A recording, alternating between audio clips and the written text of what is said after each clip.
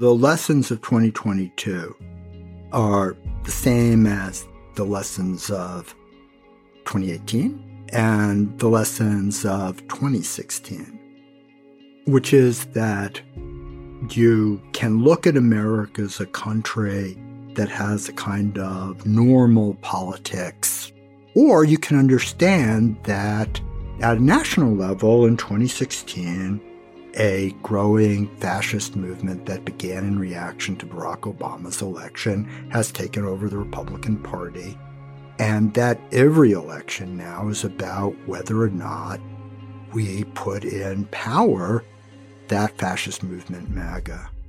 And that's it. Oh, good. The Prince of Doom is here. It's not doom because doom implies that we don't have a role to play in our future. And the point here is that we very much do. Just hours after polls closed on November 8th, 2022, it was clear conventional wisdom about U.S. politics had been turned on its head. The so-called red wave, the predicted midterm backlash against the sitting president's party, had seemingly crashed before reaching the shore. The red wave McCarthy and his colleagues predicted becoming more like a splash. Now you have to squint very hard to see any signs of a red wave. Republicans' hope for a red wave are receding. Even as the midterm scoreboard got updated, news outlets and voters across the country started to pick up the story emerging from a historic midterm election. U.S. voters had defied precedent, pundits, and polling, and turned out in order to confront Trumpism and protect their freedoms. There was also a deeper story at play. There absolutely were states where Republicans won, and sure enough, in those places, turnout among the Democratic base was anemic. And then there were the other states, where turnout defied the odds and Democrats triumphed. In this episode, we're going to break down how we made that latter phenomenon happen.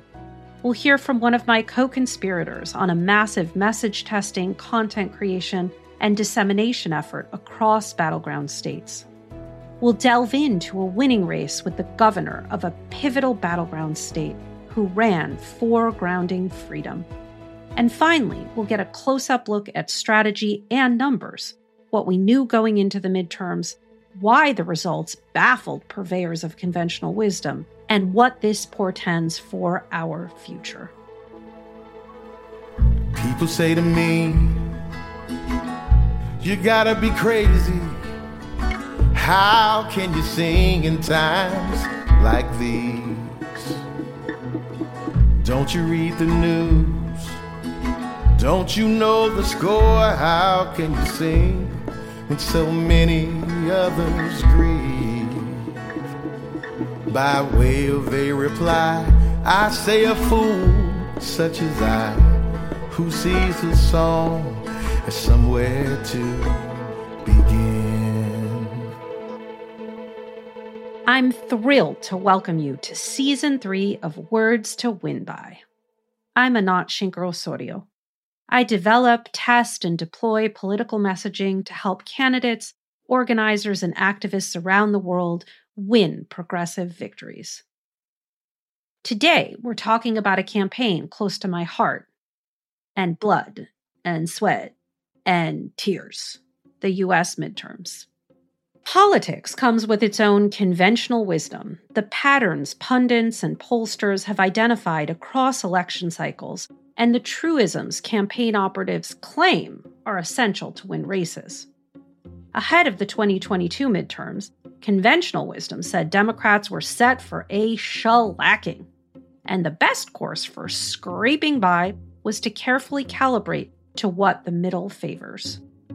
To be clear, predicting a red wave made good sense.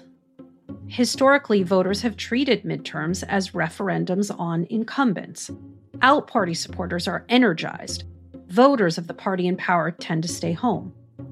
Plus, Democrats have a tendency for milquetoast messaging, the appease all, please none approach, which usually all but guarantees lackluster turnout. Exhibit A, the long-standing fear of campaigning on abortion. For decades, Democratic strategists warn candidates to avoid the A word and stick to issues that aren't polarizing. On top of this, MAGA Republicans had learned a clear lesson from 2020. They couldn't count on voters picking them, and so they had to pick their voters. They recruited supporters who showed up en masse to harass voters. They tried to block vote counting in several swing states and passed anti-voter restrictions in states covering over 55 million eligible voters.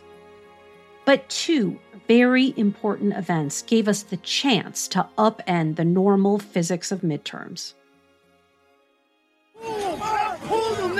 On January 6th, 2021, thousands of rioters, many coming from the Save America rally, stormed the U.S. Capitol as Congress met to certify the 2020 presidential election results. The Supreme Court has just issued, and this is the decision many were waiting for, a ruling in Dobbs versus Jackson Women's Health Organization. This, the major case regarding abortion rights. The Supreme Court upended nearly 50 years of precedent and eliminated the federal constitutional right to abortion.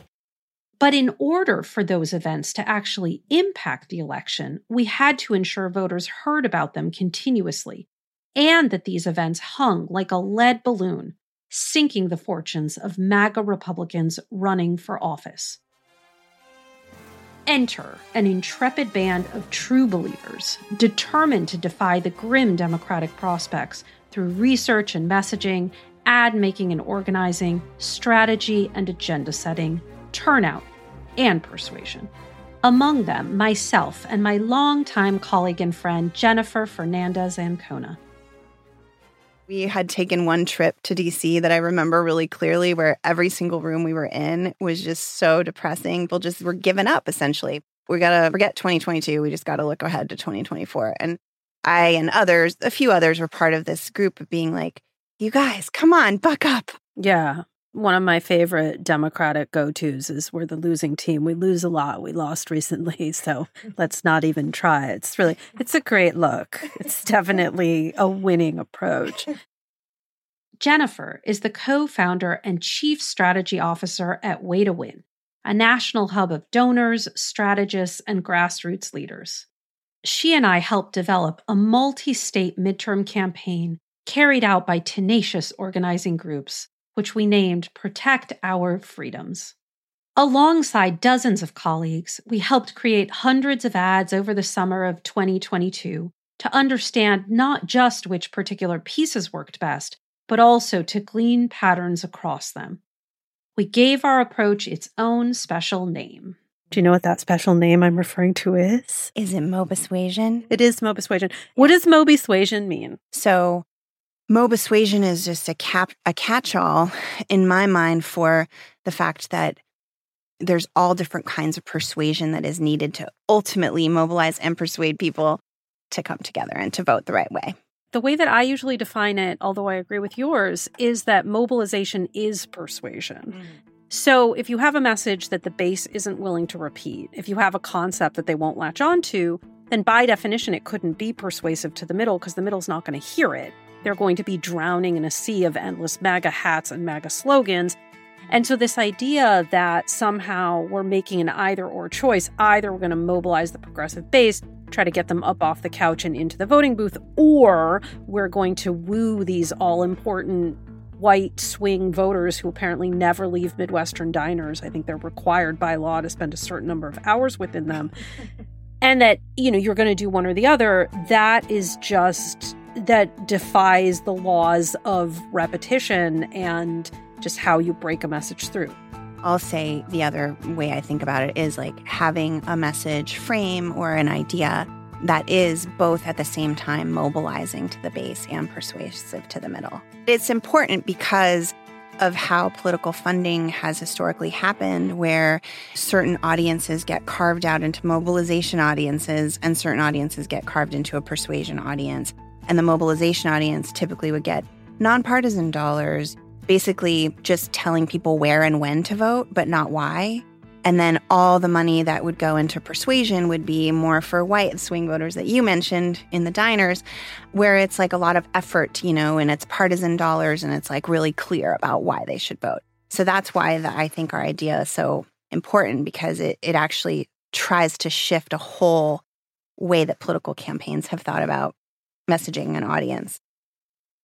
This dedication to Moby-suasion led us to the core of our campaign, the 5 principles we derived from looking at what worked across everything we tested. Recalling these principles now was a walk down memory lane. The first one was how important it was to make this election a contrast between the MAGA or Trump Republicans who would take us backward and the voters who could come together and reject that and take us forward into the future. The second one was it's really effective to use abortion as one of the most salient examples of how the MAGA Republicans were trying to take us backward and tying it to other things. And then the third was our favorite, freedom. It was most powerful to say it's our freedoms that are on the ballot, from our freedom to decide whether when we want to have kids to our freedom to vote and have the will of the people decide. It really was the most powerful frame that we found. So the fourth one was knowing that the right-wing playbook is so often to use race and gender and class-based attacks, that an effective way to counter that is to call it out, to actually name how the right is scapegoating these different groups for their own particular gain, and really kind of calling out their true motivations and naming those attacks, not just ignoring them or letting them slide by. And then the fifth was around how to combat cynicism. One of the most important things that we can do in our messaging is make the voters the hero of the story, remind them that literally they have come together and they have done this before, and so therefore they can do it again. So really tapping into the power of collective action. Holy shit, Jen, did you review the whole deck before this interview, or do you just really remember it that well? It's kind of wild, but I just really remember it.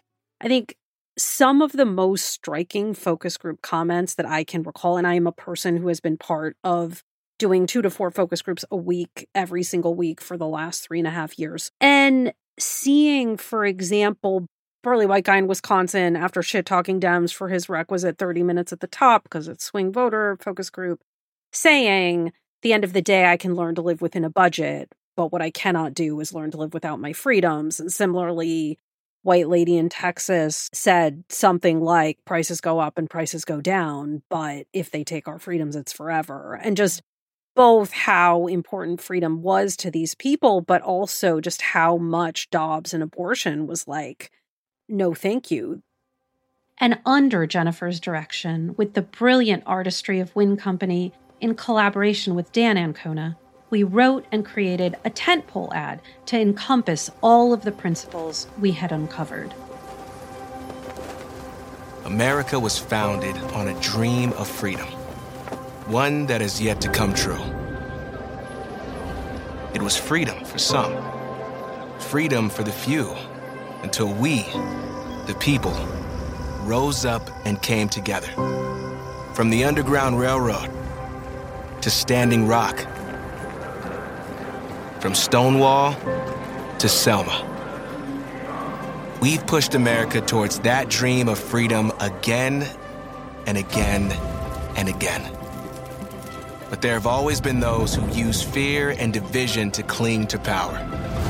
Now, once again, they are threatening to take away our freedoms, to control our own bodies, to vote and have the will of the people prevail, to love who we love. Progress often seems impossible. The truth is, we decide what's possible. You decide what's possible. We can build a country where all of us are free to thrive, a place where equality, justice, and liberty are real. And someday, when the next generation asks what we did in this moment to protect our freedoms, we'll be able to say everything we could. What this ad does is walk us through the struggles for freedom in America's history, culminating in hundreds of everyday Americans placing ropes around a fallen Statue of Liberty to restore her upright. And what it conveys is the truth that America has always been an argument between people who want to make real the promise of liberty and justice for all, no exceptions, and people who are determined to have these inalienable rights apply only to the wealthy white few. The ad anchors to the critical value of freedom. As Jennifer mentioned, freedom, and specifically the plural freedoms, which we found activated more progressive associations among focus group respondents, was core to our campaign. When Americans are asked what value most closely represents the country to them, across generations, races, ideologies, and zip codes, the value they most often pick is freedom. As such, we simply cannot afford to let the right claim it as their own. Indeed, while progressives are often skittish about using freedom in our rhetoric, this concept has proven pivotal to our victories. From FDR's For Freedom speech during the New Deal, this nation has placed its destiny in the hands and heads and hearts of its millions of free men and women, and its faith in freedom under the guidance of God. To the civil rights movement, Freedom Rides and Freedom Summer. And when we allow freedom ring, when we let it ring from every village and every hamlet, from every state and every city, we will be able to speed up that day when all of God's children, black men and white men, Jews and Gentiles, Protestants and Catholics, will be able to join hands and sing in the words of the old Negro spiritual, free at last, thank God Almighty, we are free at last. To the more recent freedom to marry. One person who absolutely got freedom and used it to stunning advantage? Let me tell you something. It's not freedom to tell women what they're allowed to do with their bodies. That's not freedom. It's not freedom to tell our children what books they're allowed to read. It's not freedom when he gets to decide who you're allowed to marry. I say love is love. That's Pennsylvania Governor Josh Shapiro speaking at a rally in Philadelphia while on the campaign trail. I spoke to Governor Shapiro about his campaign. Really, the impetus for me speaking so openly about freedom and regularly about it and making it a central focus of my campaign occurred after having breakfast one morning with my wife. Lori had just read an article about a national Republican who kept talking about freedom, but was also trying to restrict a woman's right to choose. And she's like, this is ridiculous. Like, they all talk about freedom, and yet what they're for is the opposite of freedom. And she just really crystallized what had been banging around in my brain. I took to the stage in Erie at a big event and decided that rather than sort of delivering my typical, remarks, I would actually get up and talk about freedom and how not only was the other side talking a good game about freedom, but limiting it, that we are the party of freedom and that this campaign is what was going to protect our freedom, the right to choose, the union way of life, the right to vote, our LGBTQ brothers and sisters. And in addition to that, your right to live in a safe community and get a quality education and breathe clean air and drink, pure water. And that is really the first time where I put it all together and spoke about it. And then that became a real rallying cry for our campaign and a focal point of every speech I gave. As you just heard, one of Governor Shapiro's go-to topics was abortion. What conventional wisdom deemed off limits, or at least to be touched only when strictly necessary, for a battleground state candidate. From day one, which was long before Dobbs, we made clear that I'd be a governor that defended a woman's right to choose. And I never wavered from that. Ultimately, I ended up running against an extremist who not only wanted to do away with any exceptions whatsoever, not for the life of the woman, the health of the woman. Speaking of that extremist, you obviously did a lot of work to make clear the difference between you and him. And you said at one point, if you don't, quote, think, look, worship, vote, or marry like Mastriano, you don't count in his Pennsylvania. And then you went on to say, no matter what someone looks like, where they come from, who they love, or who they pray to, what are you telling audiences when you kind of kick off by making clear that everyone means everyone, no exceptions? That you matter. We've got to make sure that people feel like they count here in the Commonwealth of Pennsylvania, that they are respected here, and that their freedoms and their interests are going to be looked after. And the way you do that is by making sure that you are including everyone in your efforts to make progress. My opponent had the exact opposite approach. And I don't want to relitigate the election, but at every step of the way, he kept trying to limit the groups that mattered. He would attack people because of their faith. He would attack them because of what they looked like. He would attack them because of who they loved. He tried to control their bodies and the books they can read and the medicines that they could take. That's really the opposite of freedom and inclusivity.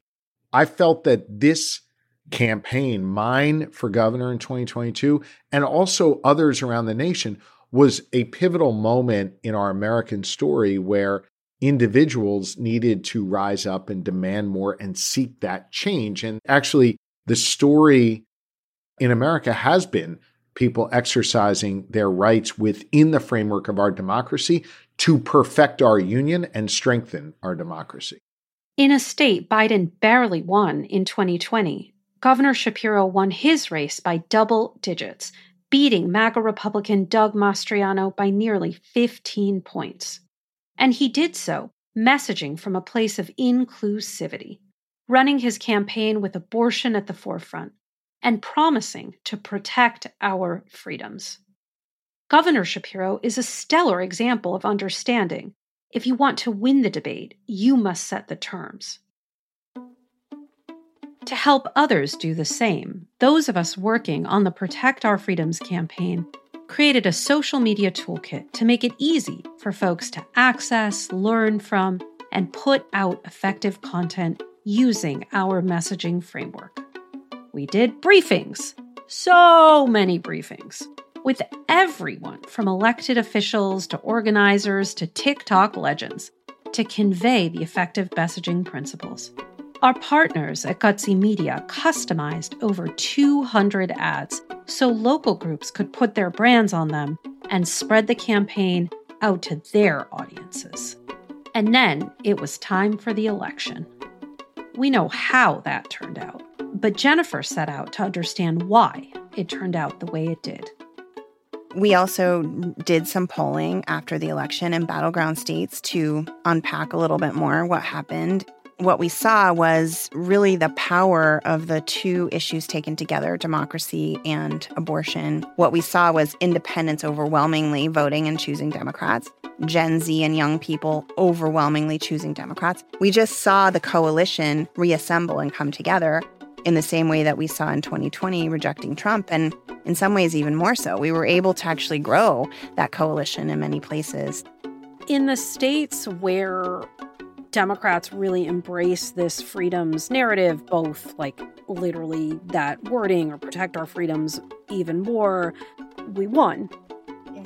And, then we have states where I would argue Democrats fought on much more traditional lines and turnout was very much down, as everyone predicted it would be. They set themselves backwards and very much are the reason that we lost the House. So there were some dark spots. It's true because we could have won the House if everybody would have actually taken this message advice that we were giving. So there you go. Learned. Hey y'all, I'm Erin Haynes, the host of The Amendment, a brand new weekly podcast on gender, politics, and power, brought to you by the 19th News and Wonder Media Network. You've probably heard the news that this election year, our democracy is at stake. On The Amendment, I'm breaking down what that actually means, specifically for the marginalized folks who depend on our democracy the most. This is a show that dives past the headlines and gets clear on the unfinished work of our democracy. Listen to The Amendment now, wherever you get your podcasts. At the end of the night, Democrats flipped 4 state legislatures, seizing control of key 2024 swing states, staved off massive losses in the House, and maintained control of the Senate. Those results, and the approach required to achieve them, left many purveyors of political analysis flat-footed. Fortunately, some people understood not just what happened, but the dynamics behind it. People like the guy I unfairly labeled Prince of Doom at the top of the episode, Michael Podhorzer. Tell us who you are and what you do. Seriously? I mean, usually the other person does that. Okay, fine, Mike. I'll introduce you. This is Michael Podhorzer, dubbed the godfather of progressive data by New York Times columnist Ezra Klein. Mike has been a force in politics for almost 50 years now. He's the former political director of the AFL-CIO, founder of the Analyst Institute, Catalyst, the Research Collaborative, and the Defend Democracy Project. He's also, as you may have realized from our banter at the top, my favorite sparring partner, close collaborator, and phenomenal friend. Mike is also a frequent challenger of conventional wisdom. The basic model that the conventional wisdom has is that essentially there's a jury of voters, the same people vote all the time, and they're making a different decision because of buyer's remorse after they voted in the presidential election. But once you look at the voter file and look at the actual records of who shows up, what you see is that there's one big group of voters who do vote every election. And what it turns out in this period is that very few of those people had changed their mind in the midterms. What does happen in the midterms is there's another group that is almost as large that sometimes votes in even-yeared elections. But whether or not they vote or not depends more than anything else is whether they think they have something to lose in that election. And the key insight to think about 2022 was that this explosion of people who started voting after Trump would vote again if they felt that there was a similar risk of MAGA or Trump coming back. And that was something the conventional wisdom just sort of went la, la, la, la, la. One of the things that happened after Trump won in 2016 and 2018 in the midterms is that turnout rate went up by 14 points. In the entire history of keeping track of this stuff since the Civil War, the highest it had ever gone up before that was half that. But now it's all different because you go from 80 million people voting in 2014, the last midterm, to 120 million people voting in 2018.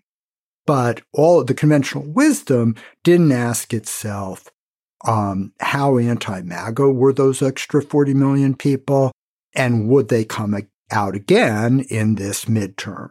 And as you know, our analysis was that the reason all of those people came out to vote against Republicans in 2018 was a fear of what Republicans were doing, a sense that they didn't want to lose their freedoms as they'd experienced under Trump. The real key, the real story of midterms was going to be were those voters going to be reactivated. And then 2 major events happened that changed the calculus of the election. Whether they changed them more broadly, we'll get into a second. By those 2 events, in case it's not obvious, I mean the January 6th hearings and the Dobbs decision. Tell us a little bit about how those 2 events altered conventional thinking, if at all. Well, I don't think that they altered conventional thinking is really stubborn in its commitment to its sort of self-interest and stupidity. Right. I mean, how else would it continue to grow and flourish? Exactly. It really took getting hit over the head with a 2x4 before something like a shift in conventional wisdom began to happen. The sort of polling industrial complex really insists that voters explain themselves by picking one of a set of issues that they offer them, right? And so, but with respect to MAGA and Trump, people are not thinking, well, it's really abortion that is why I don't want them, but I'm okay with everything else or something like that, right? It's the constellation of things. But there's no option in the survey to say, I really don't want them, right?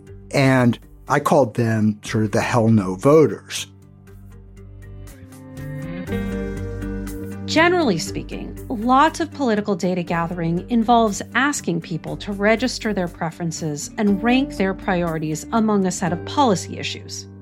But while these hell no voters may claim they prioritize some policy, in reality, what gets them to tune into politics and to make it out to the polls is feeling like something is really at stake for them in an election.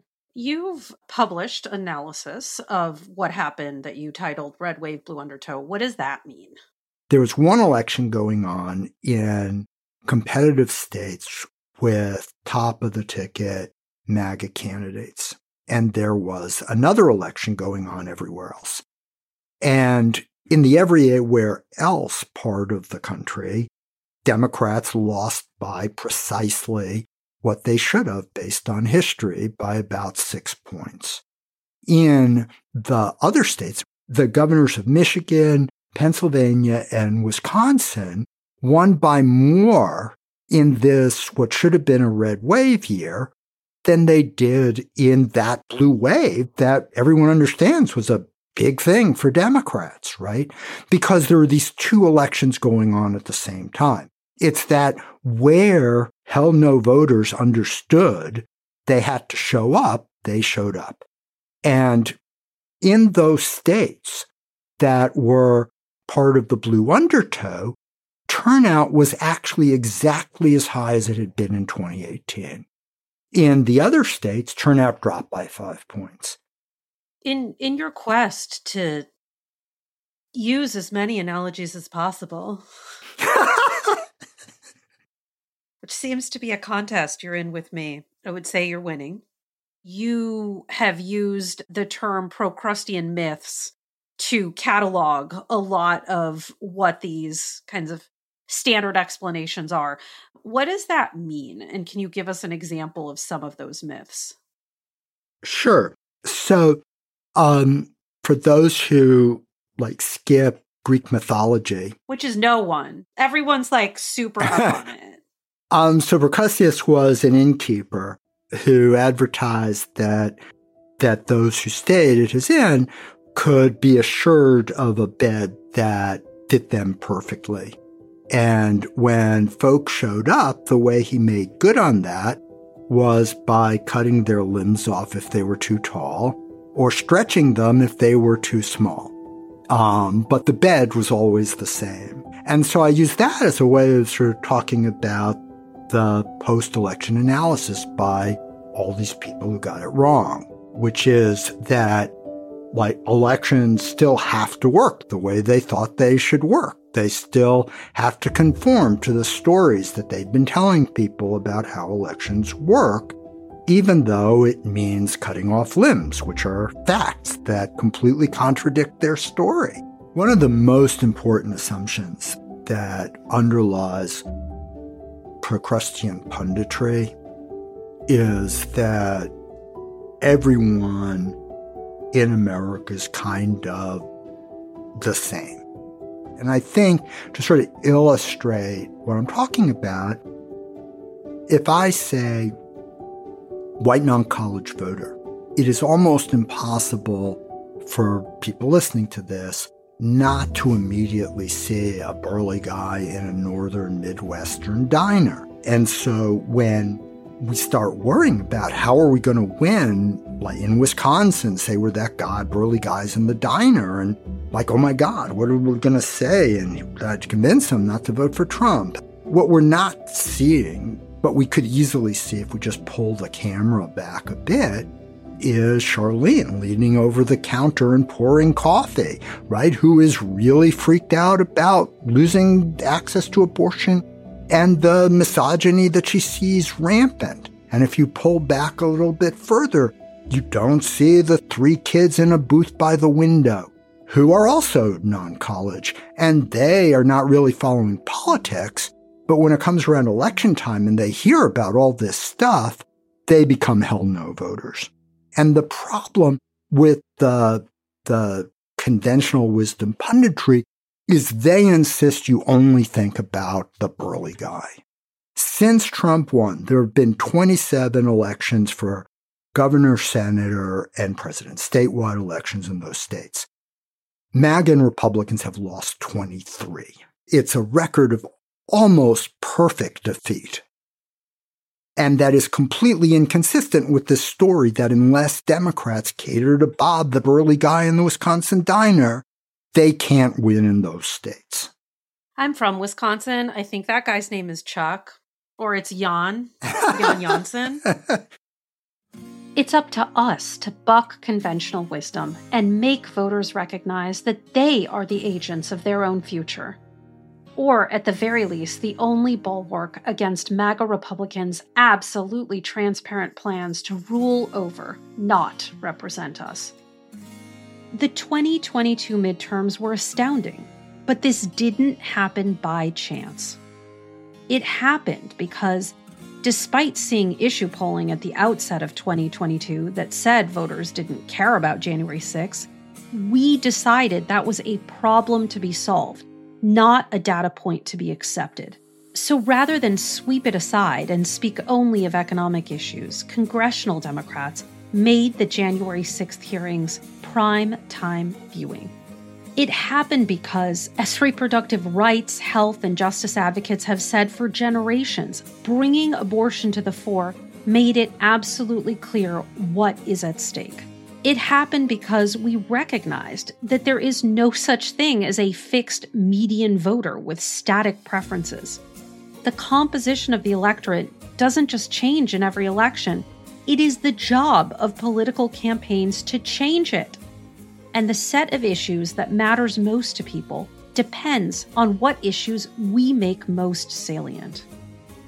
I want to leave us on a note from Mike, who, despite my chiding, offers us a way to light up and move out of the darkness. I think one thing that sort of the conventional wisdom does that is really problematic but easy to succumb to is this constant drumbeat of polls and stories about who's going to win the election. And you should really just never pay attention to that, right? Because implicit in it is the idea that what you do really doesn't matter, right? That there is some statistical model that, like, is going to tell you who's going to win, right? And it's just not true because it is sort of up to us to make it happen. But I think it's really important for listeners to understand how what Anat brings to messaging is so essential because we have an entire polling industry that is built on finding a illusory right thing to say rather than thinking strategically about what needs to be said in order for us and our families and future generations to have the world we want to live in. And when you begin the sort of thinking about messaging from a fixed point where you're trying to find out what people already believe, and how to ingratiate yourself with them, rather than thinking about how you can lead people to realizing our shared values that take us to the world we want. You're always ratcheting our standard of living and our freedoms backwards. Or, as I like to say, it's not the job of a good message to say what is popular. It is the job of a good message to make popular what we need said. Words to Win By is a Wonder Media Network production. The show is produced by Carmen Borca Carrillo, Brittany Martinez, and Edie Allard. Our editor is Grace Lynch, with editorial support from Liz Brown and Lucy Jones. Huge thanks to Jay Marcellus, Anthony Torres, Way to Win, Lale Ispahani, Michaela Fernandez, Tom Perriello, Liz Jaff, Dan Ancona, Tara Buss, Mackenzie Young, Aaron Strauss, Chauncey McLean, Ishani Parikh, John Fromowitz, Julie Ermelin, Gutsy Media, Anika Fascia, Tinslin Sims, Grecia Lima, Rana Epting, Maurice Mitchell, Leah Greenberg, and Shauna Thomas. And thanks as well to Carla Jurvetson and Cooper Tebow. Our executive producers are Jenny Kaplan and me, Anat Shinker-Osorio. Our theme music was written by T.R. Ritchie, produced and arranged by Dan Leone. To stay on top of Mike's political analysis, subscribe to his Substack at weekendreading.net. To find out more about this and any of our episodes, go to wordstowinby-pod.com. If your words don't spread, they don't work. So please let others know and rate and review the show wherever you listen to your podcasts. A song is somewhere to begin, to search for something worth believing in. If changes are to come, there are things that must be done, and a song is somewhere to begin.